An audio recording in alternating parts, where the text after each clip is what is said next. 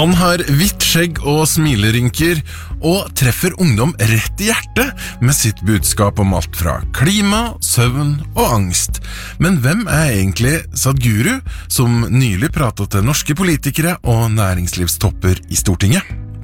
Og hjelp det å ha Gud på laget når en skal spille fotball? Eller det motsatt, at fotballen hjelper religion med å rekruttere troende? Det skal handle om forholdet mellom nettopp tro og fotball, to knallsterke krefter i mange islamske land. Og har fått et snev av moralsk panikk i det å sette oss på bakbeina og protestere mot nettbrett i skolen. Skal vi også prate om i Kompass, NRK P2s grupperom for alle som vil prate mer om livssyn, etikk og moral.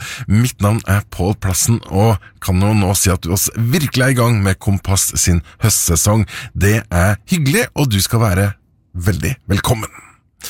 Altså, først så var det Jordan Peterson, så Andrew Tate, og så seiler en annen mann inn på sosiale medier og treff unge i ryggsøyla med sine visdomsord. Han kaller seg yogi, mystiker og visjonær. Da han fikk taletid på Stortinget i sommer, så satt representanter for 50 selskaper i norsk næringsliv og lyttet til hans visjoner.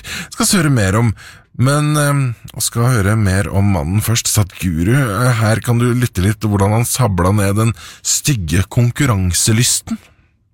Everything is absolutely fantastic if it blossoms to its full possibility. Don't worry about being better than somebody. That's competition. And that's ugly. I want to be better than you means I want you always to be less than me. This is sickness because you're enjoying other people's failures. You be full-fledged, full-on life. It's incomparable, all right? Ja, her var han altså. Rina Sunder, velkommen til oss.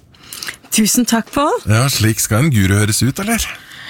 Ikke bare høres ut, men se ut. Dette jo en veldig klok og vis mann, som vi hadde på besøk på Stortinget i juni. Ja, hvordan ser han ut?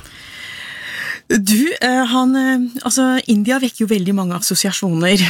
Flere for eksempel positive, kanskje det Kina gjør. Man tenker Bollywood-film, man tenker musikk, man tenker indisk mat, og så tenker man det spirituelle, guruer. Og han kler seg jo veldig flott, så han definitivt fôrer oss med det bildet av en eksotisk, klok guru som en åndelig veileder. Og han ser veldig flott ut, ikke bare ser flott ut, men hans nærvær jo litt sånn som Dalai Lama. Når han entret salen han skulle prate i på Stortinget, alle kjente jo et sus med en gang han kom inn i salen. Det ble helt stille, og flere sa, det jo magisk. Så han bare ikke ser ut som en guru, men han faktisk en personlighet som man blir veldig ydmyk av å være i samme rom sammen med. Og så må han jo ha et apparat rundt seg, for han ganske så dreven på sosiale medier også, mye bilder. Og absolutt, han hadde et team på 10 personer som kom dagen før han skulle være på Stortinget. Han har jo bygget opp en organisasjon som heter Isha Foundation, og slik jeg forstår det, så har de over 250 frivillige i India, og de hjelper da Sadhguru med å spre budskapet hans om yoga og måten å leve på, som definitivt en mer åndelig vei. Og hvis man ser globalt, så har jo organisasjonen hans over 11 millioner frivillige rundt om på de 300 sentrene. Så han tilbyr jo et alternativ til mennesker som ønsker mer å ta den indre reisen for å oppnå større fysisk, mentalt og åndelig velvære. Representerer han noen, eller han bare sin egen mann, holdt jeg på å si? Han veldig sin egen mann, men for å forstå hva en guru og for å forstå hvem Sadhguru så må man egentlig reise litt til India, fordi en guru jo en person som har oppnådd litt høyere åndelig innsikt, og han ses på som en person som kan hjelpe hjelpe og veilede andre som ønsker litt den åndelige innsikten ved å ta reisen innover. Men man må til India, for det vel ikke noe annet land på denne jord som mer spirituelt enn India. 4 religioner jo født i India. Rina Sunder, jeg må bare si til folk at du jo India-kjenner, det hører vi, og så har du skrevet boka Det moderne India. Og hvis du skal si noe mer om, hva liksom det som kjennetegner en guru sånn generelt, hva vil du si da? En guru, altså India jo et veldig spirituelt folk, og guru definitivt noe man assosierer med India. Jeg tror det ikke noen andre land man tenker på guruer på samme måte som man gjør om India. En guru en person som har oppnådd høyere åndelig innsikt, som folk ser opp til, som de søker for å gå litt og ta litt den indre reisen. Og hvis man ser på Sadhguru i dette tilfellet, han jo så populær, han vel en av Indias rockestjerner nesten, hvis man skulle kalle det det. Det jo en veldig klok, humoristisk, han veldig karismatisk og veldig folkelig. Han appellerer til yngre som til eldre politikere, han intellektuell, og så han jo en utrolig god kommunikatør. Ja, vi var inne litt på det her, han mener konkurranse styggedom for eksempel. Hva ellers det han står for?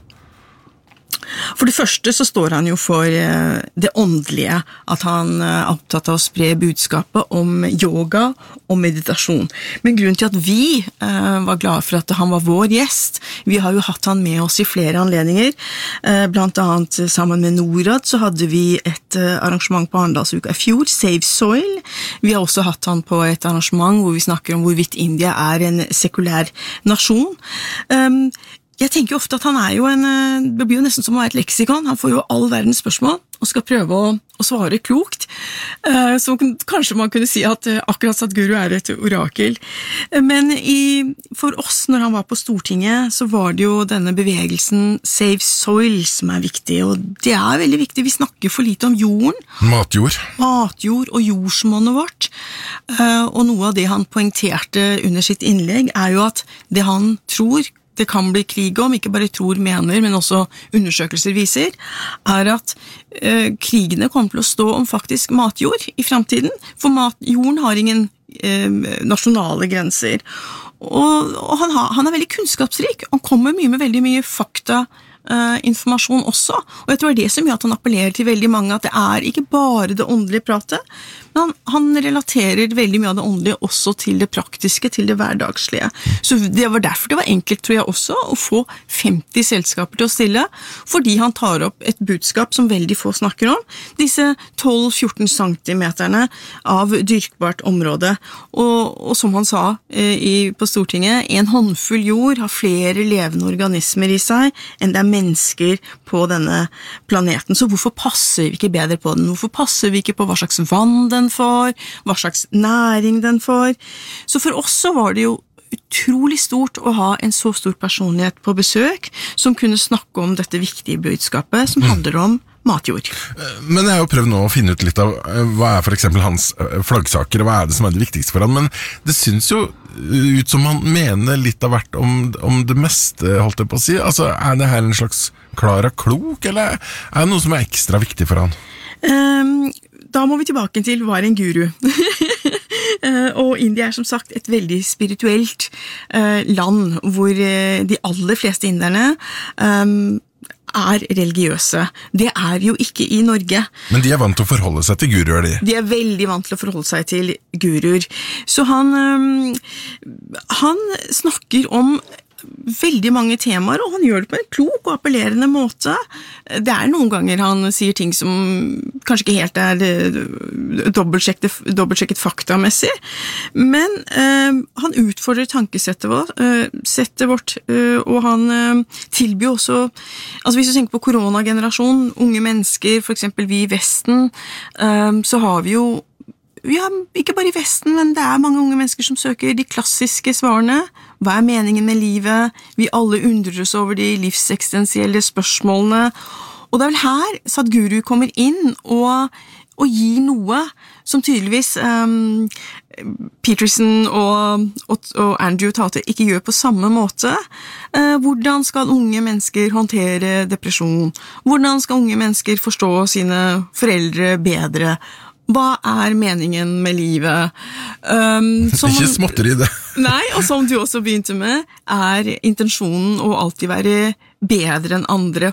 Og han tilbyr nok en alternativ måte å tenke på, fordi vestlig og østlig tankegang veldig, veldig forskjellig på veldig mange områder. Vi i Norge kan være veldig faktaorienterte og veldig sekulære, mens i India så religion, det gjennomsyret hos alle. Og de fleste indiere troende, så den indiske måten å leve på veldig spirituell, og det vel en grunn til at yoga og meditasjon og mindfulness så populært i Vesten. Så det betyr nok at det noe vi i vårt kapitalistiske system kanskje ikke har ivaretatt på samme måte, som kanskje inderne flinke til, som handler mer om den indre reisen og roen og søke svarene innover i seg selv. Men hva det som har gjort at han har fortjent posisjonen sin, holdt jeg på å si? Kan ikke, for å være litt frekk, kan ikke veldig mange egentlig bare sitte og synse litt om litt av hvert? Absolutt. Vi har mye fake news, og vi har jo fått med sosiale medier, så tror jeg for 10 år siden så ble hele måten vi i verden kunne kommunisere på har blitt endret seg noe dramatisk. Hvem som helst kan jo bli influencer i dag, men for å bli influencer så må det jo være noen som synes du har noe klokt å fare med, og det vel her Sadhguru klarer å gjøre noe veldig bra. Han en god kommunikatør, han kommuniserer like godt med barn og unge mennesker som eldre. Han har enorm karisma og veldig mye god energi. Men hvor har han kunnskapen sin fra? Han jo intellektuell, og han søker mye kunnskap, og så har han jo et enormt apparat rundt seg som legger til rette for disse reisene hans, for kampanjene hans, for de bevegelsene og initiativene han setter i gang, som gjør at han møter statsledere. Og vi var jo litt nervøse når han skulle komme til Norge, for vi tenkte at Sadhguru vant til å få 60 000 mennesker som kommer, 100 000 mennesker som kommer hvis han kommer et sted. Og hvordan skal vi i Norge klare oss å samle folk til ham? Men det var faktisk ikke vanskelig, fordi vi i det moderne India har hatt et par arrangement med han, så norske næringslivsledere visste hvem han var, og fra det øyeblikket de ble litt kjent med han gjennom vår arrangement, så har vi jo bare fått veldig hyggelige tilbakemeldinger. Når kommer Sadhguru til Norge? Kan vi få han til Norge? Det har vært mer vi som har vært litt sånn, kan vi i Norge i det hele tatt møte en slik stor personlighet med den type forventninger som organisasjonen hans vant til at han da blir tatt imot på? Vi pratet om Instagram-fenomenet Sadhguru i Kompass nå. Det ser ut til at han kommer bak Jordan Peterson og Andrew Tate i rekken av menn som gir råd til ofte da unge menn. Med oss i studio, India-kjenner Rina Sunder. Vi skal lytte litt mer til det han sier. Her prater han om seg selv i tredje person. Hør på det her. Sadhguru can be your heartbeat, or he can become your life breath, or he can be your Det jo nesten litt sånn Jesus-aktig. Jeg veien, sannheten og lyset-aktig. Han bitte litt selvhøytidelig. Nei, det vil jeg faktisk ikke si, fordi at når du sier det du sier, at han framstår litt sånn kanskje pompøs på egne vegne, han gjør jo ikke det, fordi det som blir så viktig, Pål, det jo å legge fra oss våre vestlige briller for hvordan vi ser på verden. I India for eksempel, så verdsettes jo eldre kunnskap, klokskap, livserfaring. Vi lever i et samfunn hvor vi dyrker det unge, det freshe, alt det nye. Og for å forstå den posisjonen han har i det spirituelle landskapet, så må man også sette seg litt mer inn i hva spiritualitet. Og India så annerledes enn Norge enn det noe land kan være. For eksempel så det et begrep som heter dharma, som veldig sentralt i hinduismen og buddhismen. Og dharma, det handler veldig mye om det rette, om moralen, om loven og verdensorden. Og dere begynte dette innlegget her, eller denne samtalen, med å referere til Sadhgurus syn på kapitalisme. Og verdiene så forskjellige. I India så dharma helt sentralt, og det egentlig handler om da, det at våre tanker og handlinger, det styrkes av våre bekymringer for samfunnet og for fellesskapet, mens vi i den vestlige verden veldig opptatt av egoet, jeget, higen etter å lykkes, sånn som man begynte med å konkurrere. Men det ikke slik India. India is not run that way. Helt kort til slutt, altså, hvem det han på en måte tilhører, hvis du skal putte han i en politisk setting her? Altså, hvem det han støtter opp om? Han veldig populær worldwide, så hvis man ser bort fra det religiøse, så han jo en personlighet som appellerer til mange.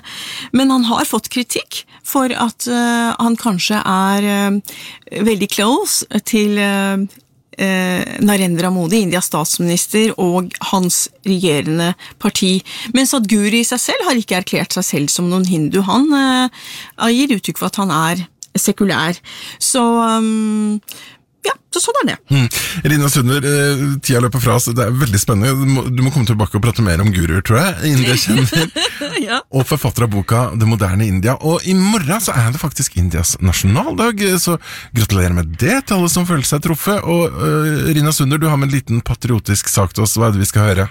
Jeg fikk jo spørsmål om flere sanger som jeg tror lyttere kan ha glede av å høre, så jeg sendte dere en av de sangene jeg sendte, I Love My India, og det jo fordi at India et fantastisk land, så ulikt Norge som man kan forestille seg. India et fantastisk folk, varmt folk, og sånne som meg, som globale borgere, som har gleden av å kunne snakke like godt norsk som indisk og engelsk, synes jo det flott å leve i en tid hvor du bare kan ta det beste fra alle verdener, og denne sangen her handler jo veldig om I Love My India, og hva som gjør India veldig, veldig unikt. Ye mera India, ye mera India, I love my India, I love my India.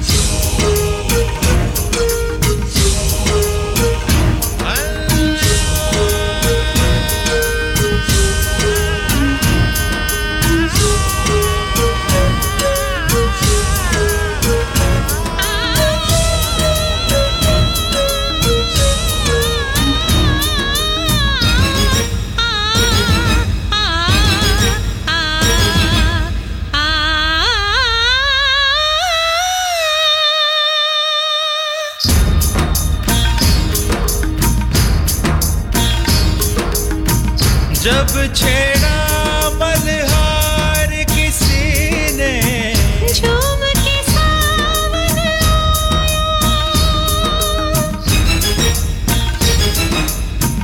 आग लगा दी पानी में जब दीपक राग सुनाया सात सुरों का संगम ये जीवन गीतों की माला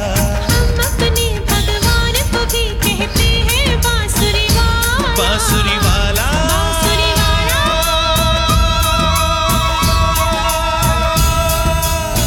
ये मेरा India I love my India ये मेरा India I love my India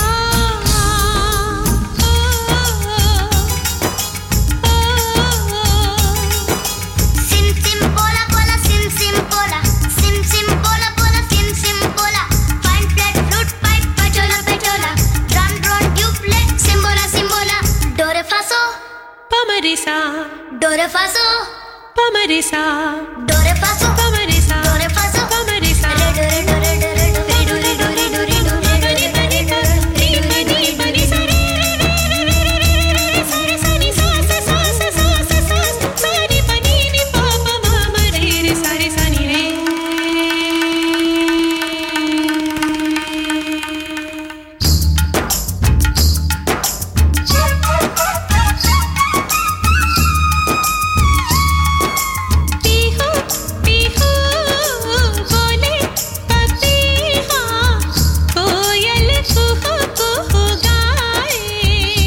Sharda Krishnamurti var det her, og du hørte I Love My India.